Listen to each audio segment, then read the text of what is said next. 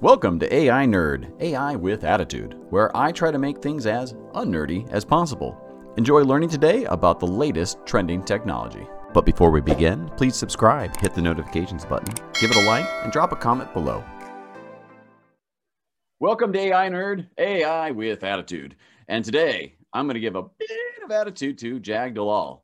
Jag is the ninja of outsourcing. He's written more articles on this topic and spoken about outsourcing, impact sourcing in today's conversation of impact cultivating. Jag, how have you been and how are you doing? I'm doing well, thank you. And in these unusual times, we have to remain flexible.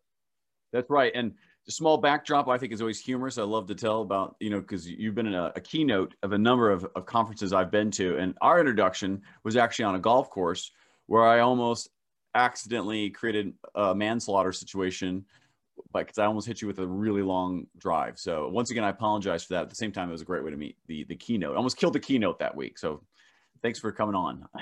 Well, that's the reason. The only time I'm going to talk to you is when you don't have your golf club in the hand.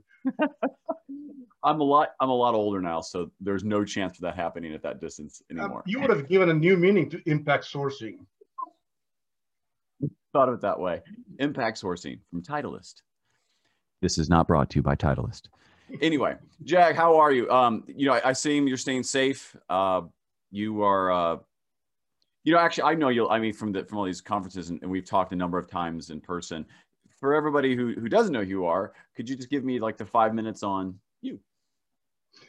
Well, I really don't want to bore everybody, but of my 55 some years of experience in the workplace, I spent the first 40 some years as the head of information technology for small and large companies like Unisys, Xerox, Carrier Air Conditioning, and really had the opportunity to be involved in bringing technology into business solutions. Speaking of outsourcing, I've had a couple of very interesting, things that I've done in the past that I'm somewhat proud of.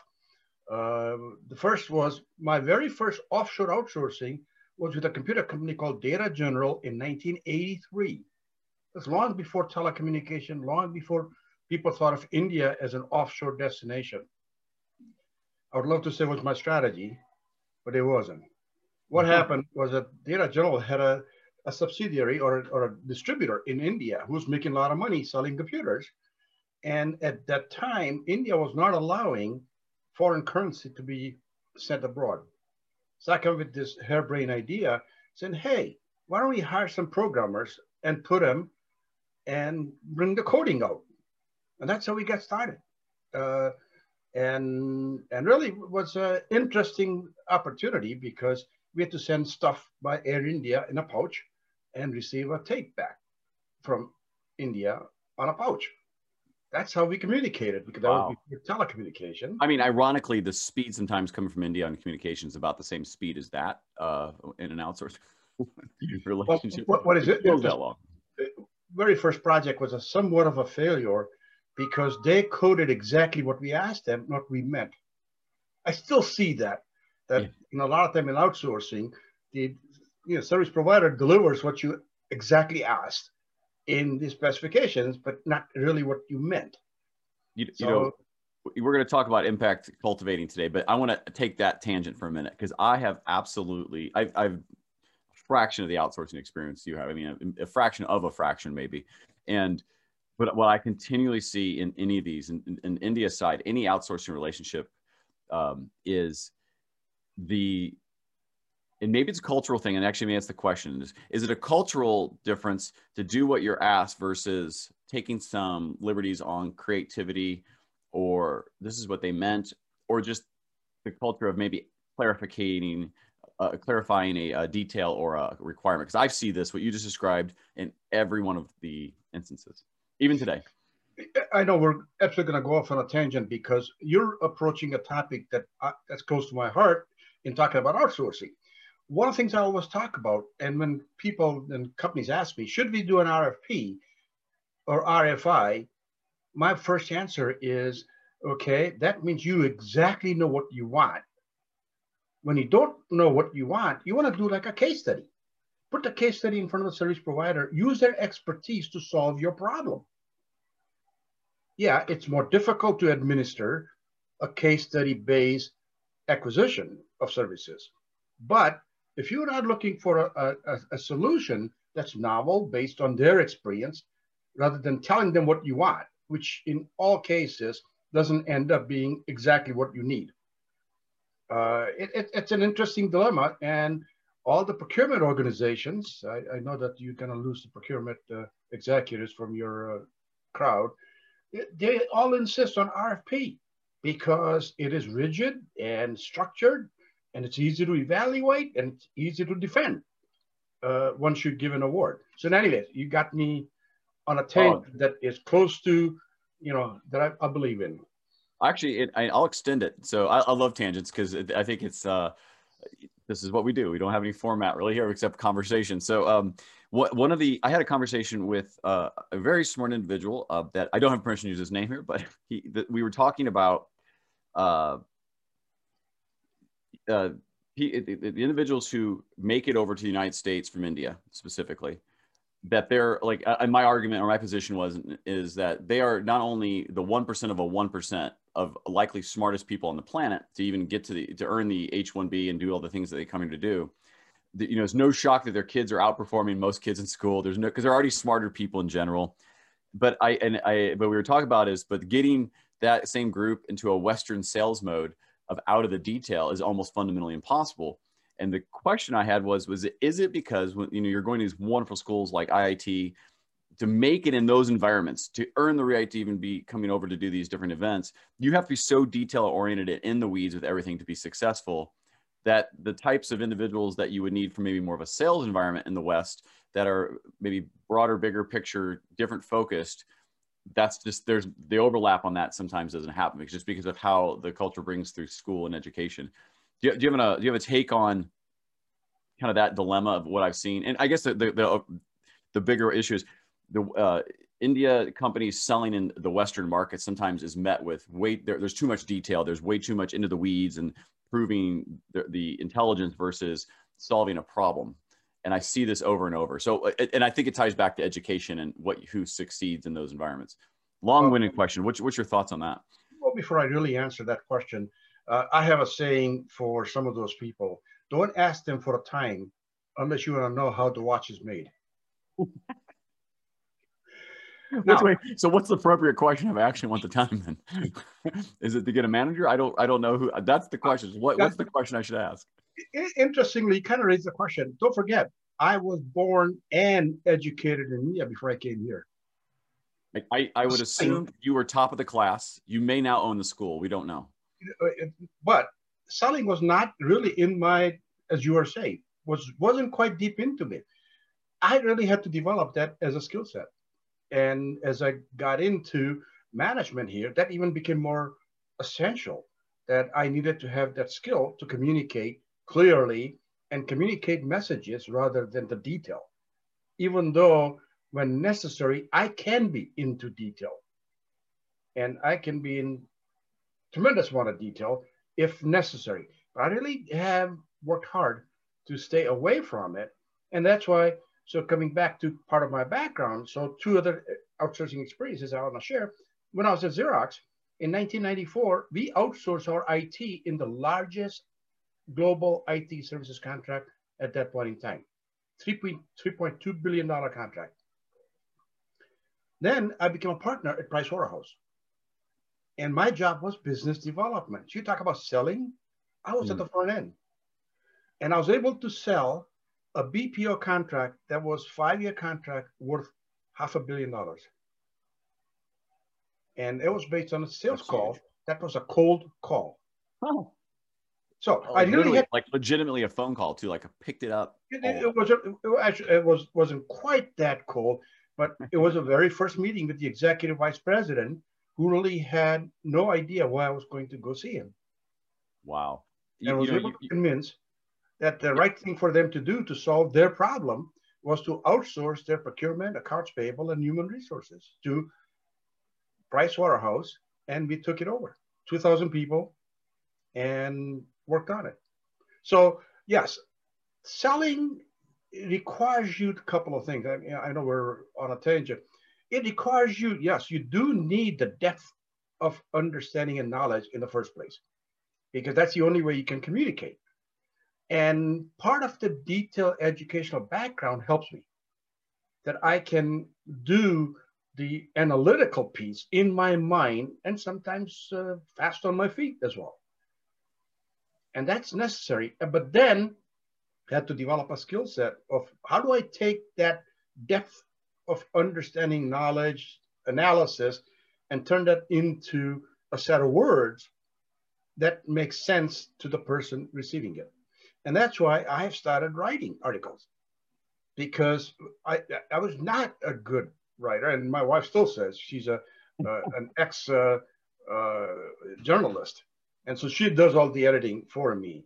And you should see how many red marks she puts on my stuff I write. But I had to develop that as a skill so that I can then communicate at a level without getting into the weeds. That's, I mean, I've read a number of your articles, and that's apparent that you can get into the weeds and still, have a point of view, supportive data, and not like maybe a one or two tactic type of thought, but, a much more strategic 20 moves out kind of a thing. And I love chess, so I relate things to chess. But if you can think a lot of moves ahead and articulate that in an article, that comes through. And to come maybe back from the tangent of you've done a number of keynotes. I know that Dilemma has changed. I'd love to hear a couple lines on how you've seen the guest speaker, the keynote, the guest speaker, those types of paid engagements, how they've maybe changed since COVID. But I'll tell you one thing I think is from a consulting thing. I know you want to do as least work as possible in these days, but the coaching of taking companies from that are primarily, I'd say, India, Asia to Western markets would be, I mean, my word, just spin up a consulting firm on that now, because it's continually a problem. It's becoming worse now that there's no human interaction, and it takes a whole different skill set that you're describing that you had to, cultivate yourself over time. And it is a rare piece where you can see people come out of the details to be able to bubble up, be smooth enough to get you to buy into the story. At the same time, know that right behind that is way more detail than you can ever consume. So I don't know. So from a keynote and from ways you can go, I think that would be a fantastic project and a really helpful one to a number of companies and people too, right? To say, here's some just mentor training on how you do that and set them people on a path. So, and I think you'd be fantastic at that. I mean, I'd sign up for that. So that's a good point. So one of the things I was going to talk about my career and my background, for the last 2 or 3 years, I've decided that I worked hard enough to kind of make money. So now, the last 2, 3 years, I have completely devoted almost 100% of my time on helping companies that make an impact on the society. And that's not just in terms of helping them develop market, which I'm doing with some of the companies that are truly called the impact sourcing companies, but I'm also working with an organization called Wells Mountain Initiative, who provides scholarship to students in Africa. And I actually look at their applications, review their applications for scholarship. And when you read their story, you're absolutely amazed at how dedicated they are to learn and not have the means to complete their education. And that makes a difference. So to me, impact cultivating that I'm talking about, that I'm writing the article now, that I'm going to be ready to publish within probably a week or 2 weeks. One of the things I'm talking about is really, in order to make an impact in a society, you have to cultivate. And a part of cultivating is providing educational background, educational opportunities for those who don't have it, because, and it's not just in Africa, it's even in the US, that there are societies and there are locations where people want to go to school, people want to study, but don't have the means, don't have the opportunity, don't have the familial support, which is one of my 3 cornerstones, that you need a familial support in order to complete and become somebody that can make a difference. And therefore, impact sourcing becomes a key item. So when you go and say, hey, I want to enter into an impact sourcing engagement with a society, a location, a group of people, you sort of have to ask the question, what have you invested in cultivating that location? What have you done in investing in cultivating their capability, their skill set, their ability to work in a workplace environment? Those are all important because you don't want to give them a job and have them fail. So let's take a step back. So define impact sourcing, and if you want to keep it maybe in relativities to U.S., if that's where it's implied. If Yeah, absolutely. And then what impact cultivating? And I know you have a very good example that I want you to share on where you did this in some more modern technology here in the kind of southeast, I guess, of the U.S. Yeah. So the impact sourcing is really, as a company, as a business, you want to give a contract or give a services and a source your services from a company that's located in an area where there's an economic downturn. An economic downturn may be because they're poor, because their race, because of their refugee status, because of their lack of ability to do the work, mental, physical, whatever. There are companies out there who are now focusing on establishing their services center. So one of them is PeopleSource that I'm kind of advising in my own way to really establish centers. So they established a center in Mississippi Delta in Clarksdale, a population of 26,000, mostly Black, mostly people who could not leave the town for other reasons, had some education, had no job. And therefore, the only job they had available to them was flipping hamburgers or working in a mill of some kind. They set up a center there, and really, one of the things that I have kind of suggested, they've worked with it, is really focus on a newer technology. Use the AI tools. And the reason I strongly believe, let me sidetrack as you always like it. See, one of the things that happens is that if you go into an area and employ them to do the low end work, it's gonna be only for a period of time that's short. It's going to be then eliminated. And the example I tend to give people is, don't forget, the biggest use of cell phone technology, better than the US, is in Africa and India. And the reason is they chose not to invest money in the older technology and build the infrastructure. They invested in the newer infrastructure. Therefore, you go to those places and you have signal everywhere. Here in the US, we get dead spots all over. So I get in my house. So the whole idea is that in order to really make a long-term impact on a society, focus on the newer sets of technology, newer set of capabilities, skill set, so that their job doesn't get eliminated. Another example, I think too, I interrupt you, but I think that is fundamentally a way as a country, any country, you advance your entire organization or leapfrog, and you're not always trailing. So if you've taken the time to invest in your own people, to have more modern technology, have a capability set, which becomes then a ground stakes level of or there's more availability to actually perform that task, the need to go to other countries to source it is diminished. And the relative costs, which you know the details way more than I do, but I do know the relative cost of leveraging smaller towns, smaller, more economically impacted areas is actually, I think, cheaper than outsourcing because of the management, the time changes, the just general overhead that goes with an outsourcing contract. And then the good that you're doing just as a tax base and all the other things that go with having jobs in an area only helps your own country, so to speak. So politics aside, I think that's the way to go. Don't forget that when you go into area like the Clarksdale, Mississippi, and employ 100 people who really did not have a meaningful job, meaningful skills and technology, talk about dedication. You're going to have the most dedicated workforce who, because they're given an opportunity, are thankful. And therefore, they're totally dedicated to providing the best service they can. And so you're making a difference in a much larger scale. The second aspect of that, and that's what I talk about, the impact sourcing impact is not just on the 100 people that are there. It is the family. It is the economy in the local area that is impacted even greater.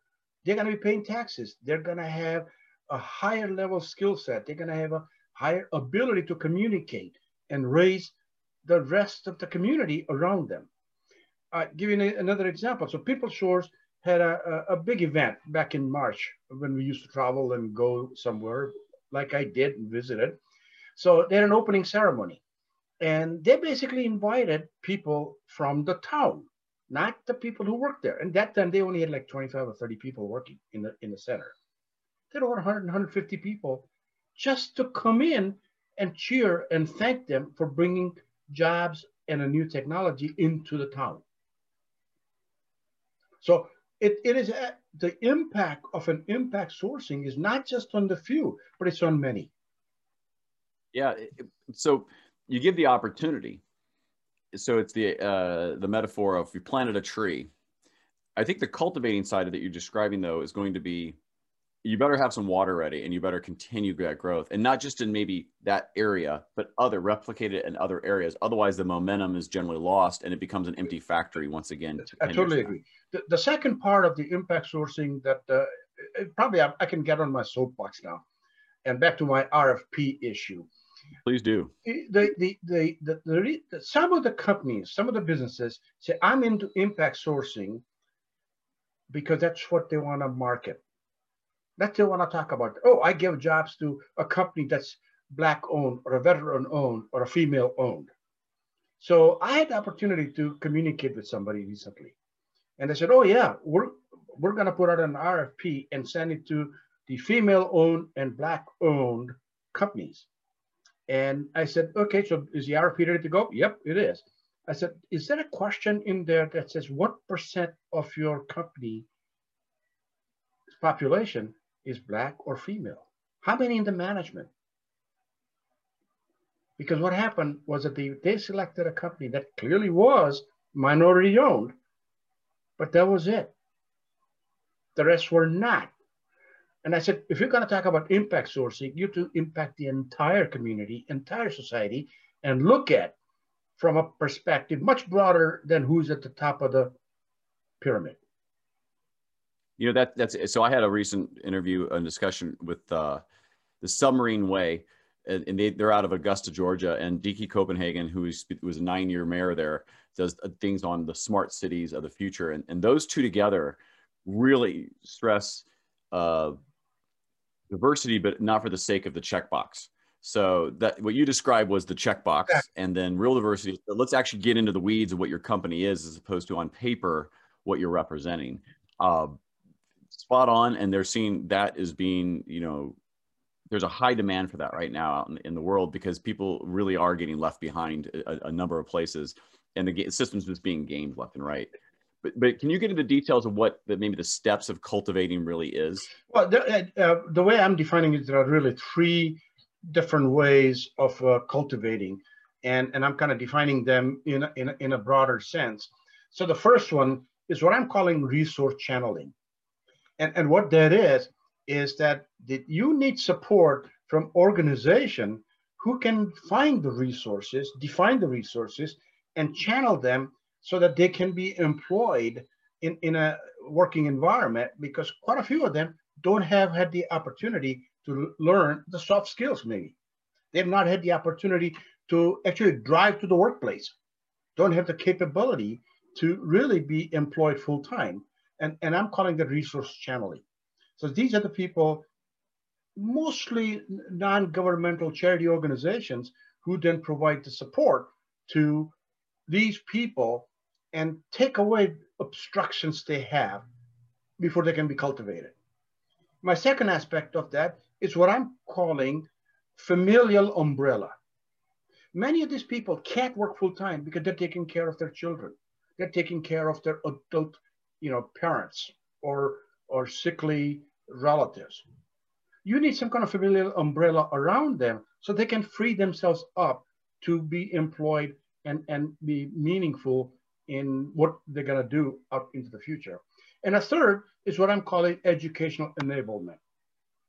These people, if you're going to make an impact, has to have the educational background. And that's back to my WMI example in Africa, that the investment in education is one of the key steps. Yeah. And so the idea is that you can't expect, so you can't say, hey, I want to do an impact sourcing engagement with a location and a company expect the people to be fully trained. So People Source, the one example that I've been giving, actually have people that they hire, put them on a stipend for a period of 6 to 8 to 10 weeks to teach them hard and soft skill first before they are engaged in providing services to the customer. That's the educational enablement. And that's an investment that you have to think about. So in order to cultivate, you need all three things in place. Otherwise, what's going to happen is you might actually get started, but it'll fizzle away. Yeah. I'm seeing this in other forums as well. So recently had a conversation with the School of Automation out of Scotland, and they're doing this with 16, 17, 18, 19-year-olds who are really not fit for college or university, just from whatever reasons. Maybe it's, educational disposition to not being in school, but they're highly intelligent, can do technology well. And they're finding really good results with their, these young adults, kids, even if you want to call it that, are getting trained, certified in intelligent automation technologies. But they have a big piece I think you're describing well, is you still need, they have some government, state support, if you will. So they have additional funding that comes in to help cultivate that set. And so if you don't have that, is it possible, or is it just too much of a hurdle to overcome if you don't have the local, the SLED, the state local education, all that type of a support? Well, see, again, in the article that I'm writing, I'm saying, yeah, there is a support. However, that is a very temporary support because governments change, government's priorities change. And as a result, you may have start and stop arrangement, and that doesn't work. And so it is important that there are other means, and that's for the charitable organizations, that's for Gates Foundation, and these are the people who are making the investment that you can count on for a longer period of time, and not just the state and local and the federal government providing that. I want to come back to one more thing on the resource channeling and talk about another organization that people should know about, and that is called Global Mentoring Initiative. It's an organization that started by John Browning. They provide mentoring services to people that are just graduating from school so they can obtain jobs. And that's part of resource channeling, because they don't know how to interview. They don't know how to approach and look for jobs. And what the Global Mentoring Initiative is, you mentor the students so they can be effective as they enter into the workplace. And to me, that's part of cultivating. That is part of resource channeling. I hear this and I get inspired to be like, man, I'd love to do something. I live in Atlanta, to do something with the city of Atlanta or in Georgia additionally, because I understand the intelligent automation and AI space well enough to certainly, pick the right technologies, put a school, so to speak, in a path that, and train and help connect, make the connections. I wouldn't know how to start. So what is it? Give me an example. Let's say I wanted to do this and I wanted to be, I wanted more meaning in my life. I wanted to go out and build something bigger or leverage what I have already learned to do this. How do I begin? Like, I don't have any sense of how much political capital you need, or I just don't, I have no idea how to begin. How does somebody take the initiative to go build the first center to start training young adults in this, or to start cultivating? I'll give the example of Murali Valaganti. He is the founder of PeopleSource. He was the founder of Rural Source in India, where he set up centers in rural India, to the point that now there are some 13 centers, 3,000 employees in those locations. And he came here to do the same model in the US. What it takes? Whole lot of determination and a conviction that you're going to do this. Go reach out to your network. And all people have network that they don't really use as much. I'm a firm believer in networking. And all he did was really created a network, reached out, and relentlessly never gave up on his vision to get this going. Just think about it, that, he ran into the person who was an economic development person in John Livingston in Clarksville, Mississippi, and just talked him into visiting India to see what can be done. and and convinced him that that's the right way to go, and he became their big supporter, champion. Yeah, I mean, you had government governor support. I mean, at that event last year, and that, I But mean, it didn't start that way. right, exactly. That's where that was the cultivation of, or the ribbon cutting, if you will, of that. Having a local development, someone who's charged with finding those pieces, I'm sure they are overwhelmed with opportunities that they don't know. I hope they're overwhelmed. Like, I don't know if it's not like a business development for a city. What's the role you just described that would be the right person for that? Okay, so I'll give you another example. My personal example with People Shores. So once the Clarksdale Center was operational, they said, okay, we should look for other locations. Through a common friend, said, hey, in Mississippi Delta, Arkansas area has a lot of need. So through a friend, I approached two people, a professor at the University of Arkansas that I know, Mary Leslie, and you probably even know her because she's a absolutely well-known figure. And through her, I met somebody, the dean of business school.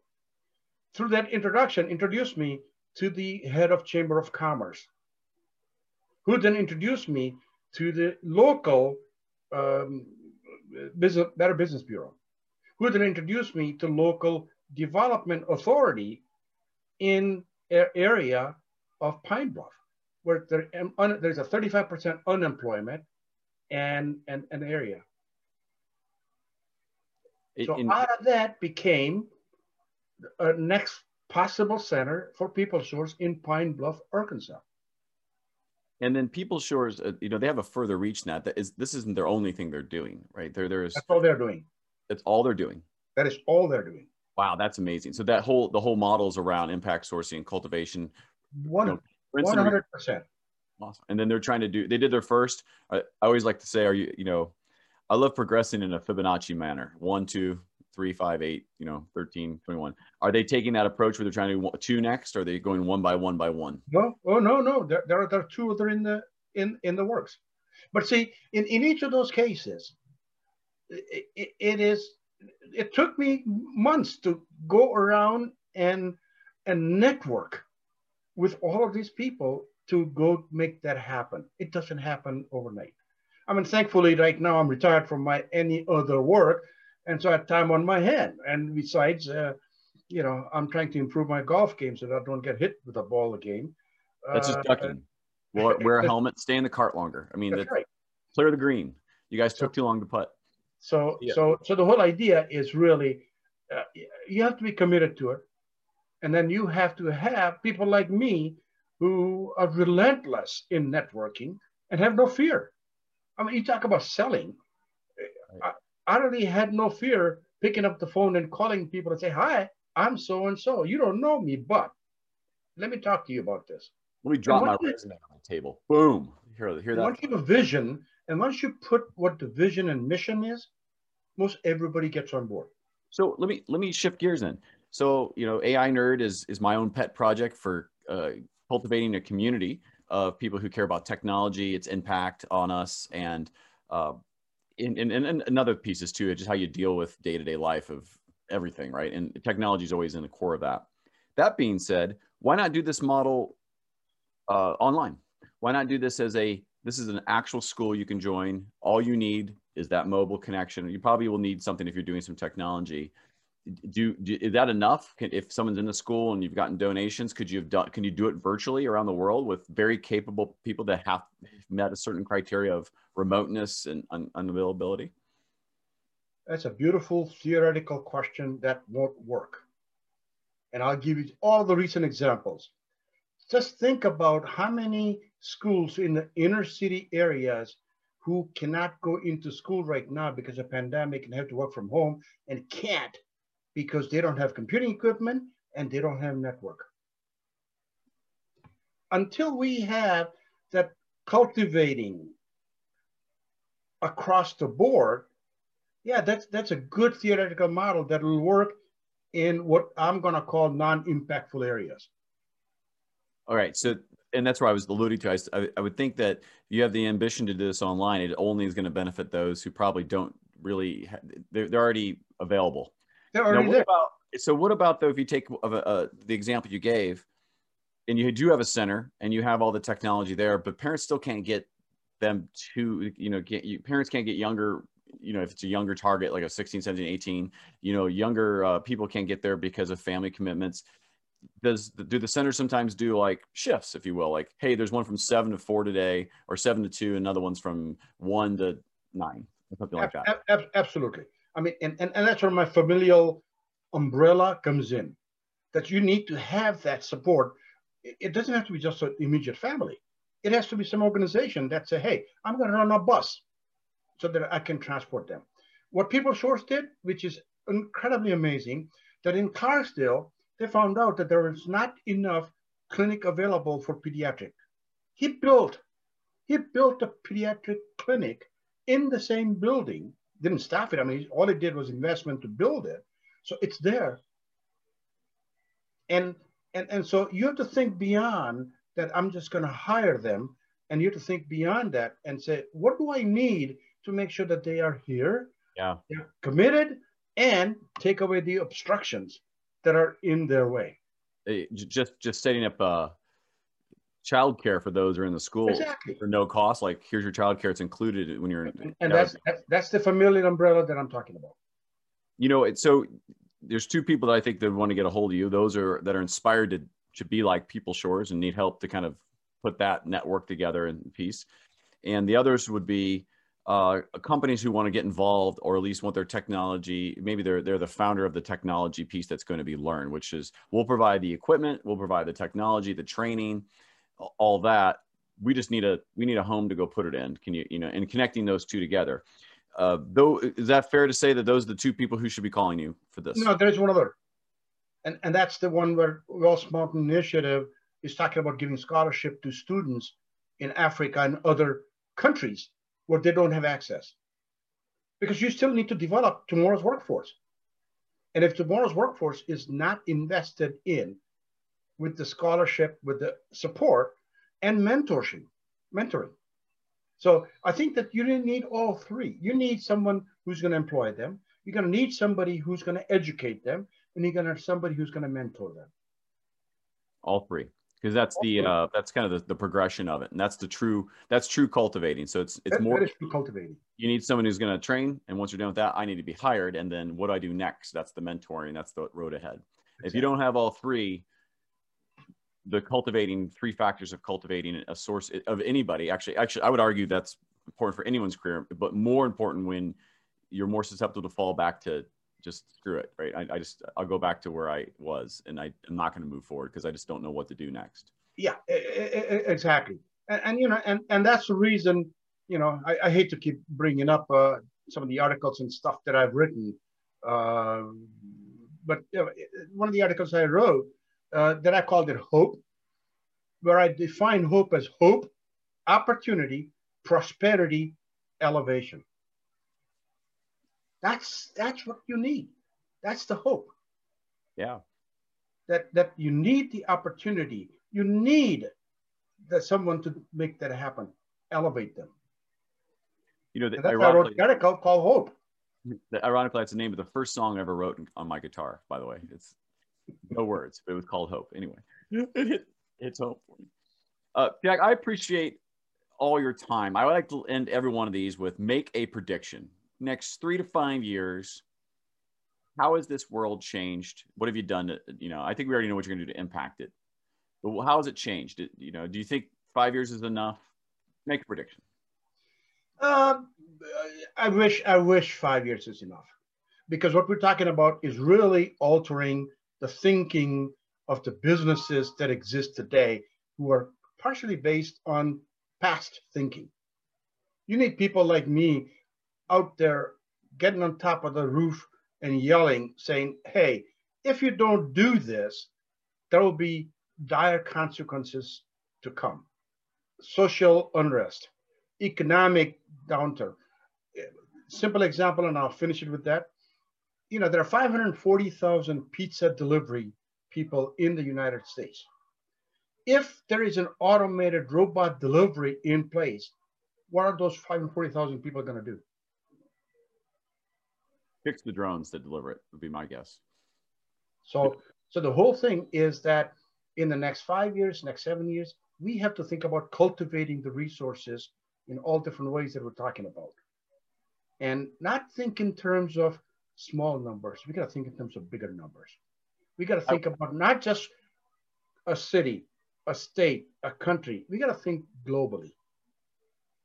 Yeah, and I think that starts at the grassroots up. And I think I believe you still need some larger overarching federal to state support to really encourage that, which is ironic because, there's encouragement to use global systems and gig economy.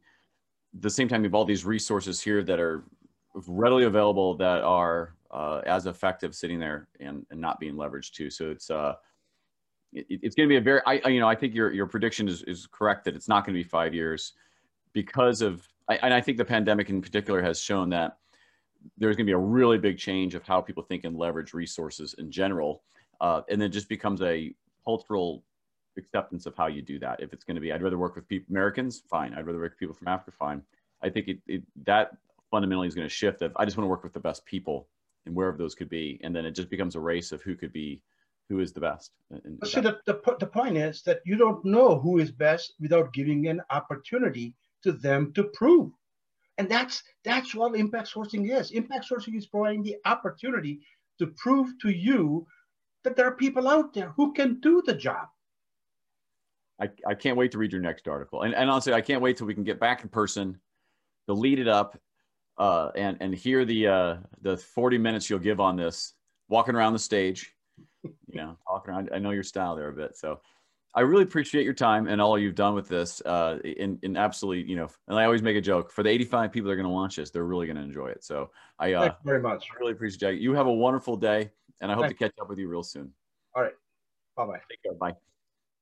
I hope you enjoyed the video today. Thank you for listening, watching. Please subscribe, turn on notifications, hit that like button, and drop me a comment below. AI Nerd, AI with attitude.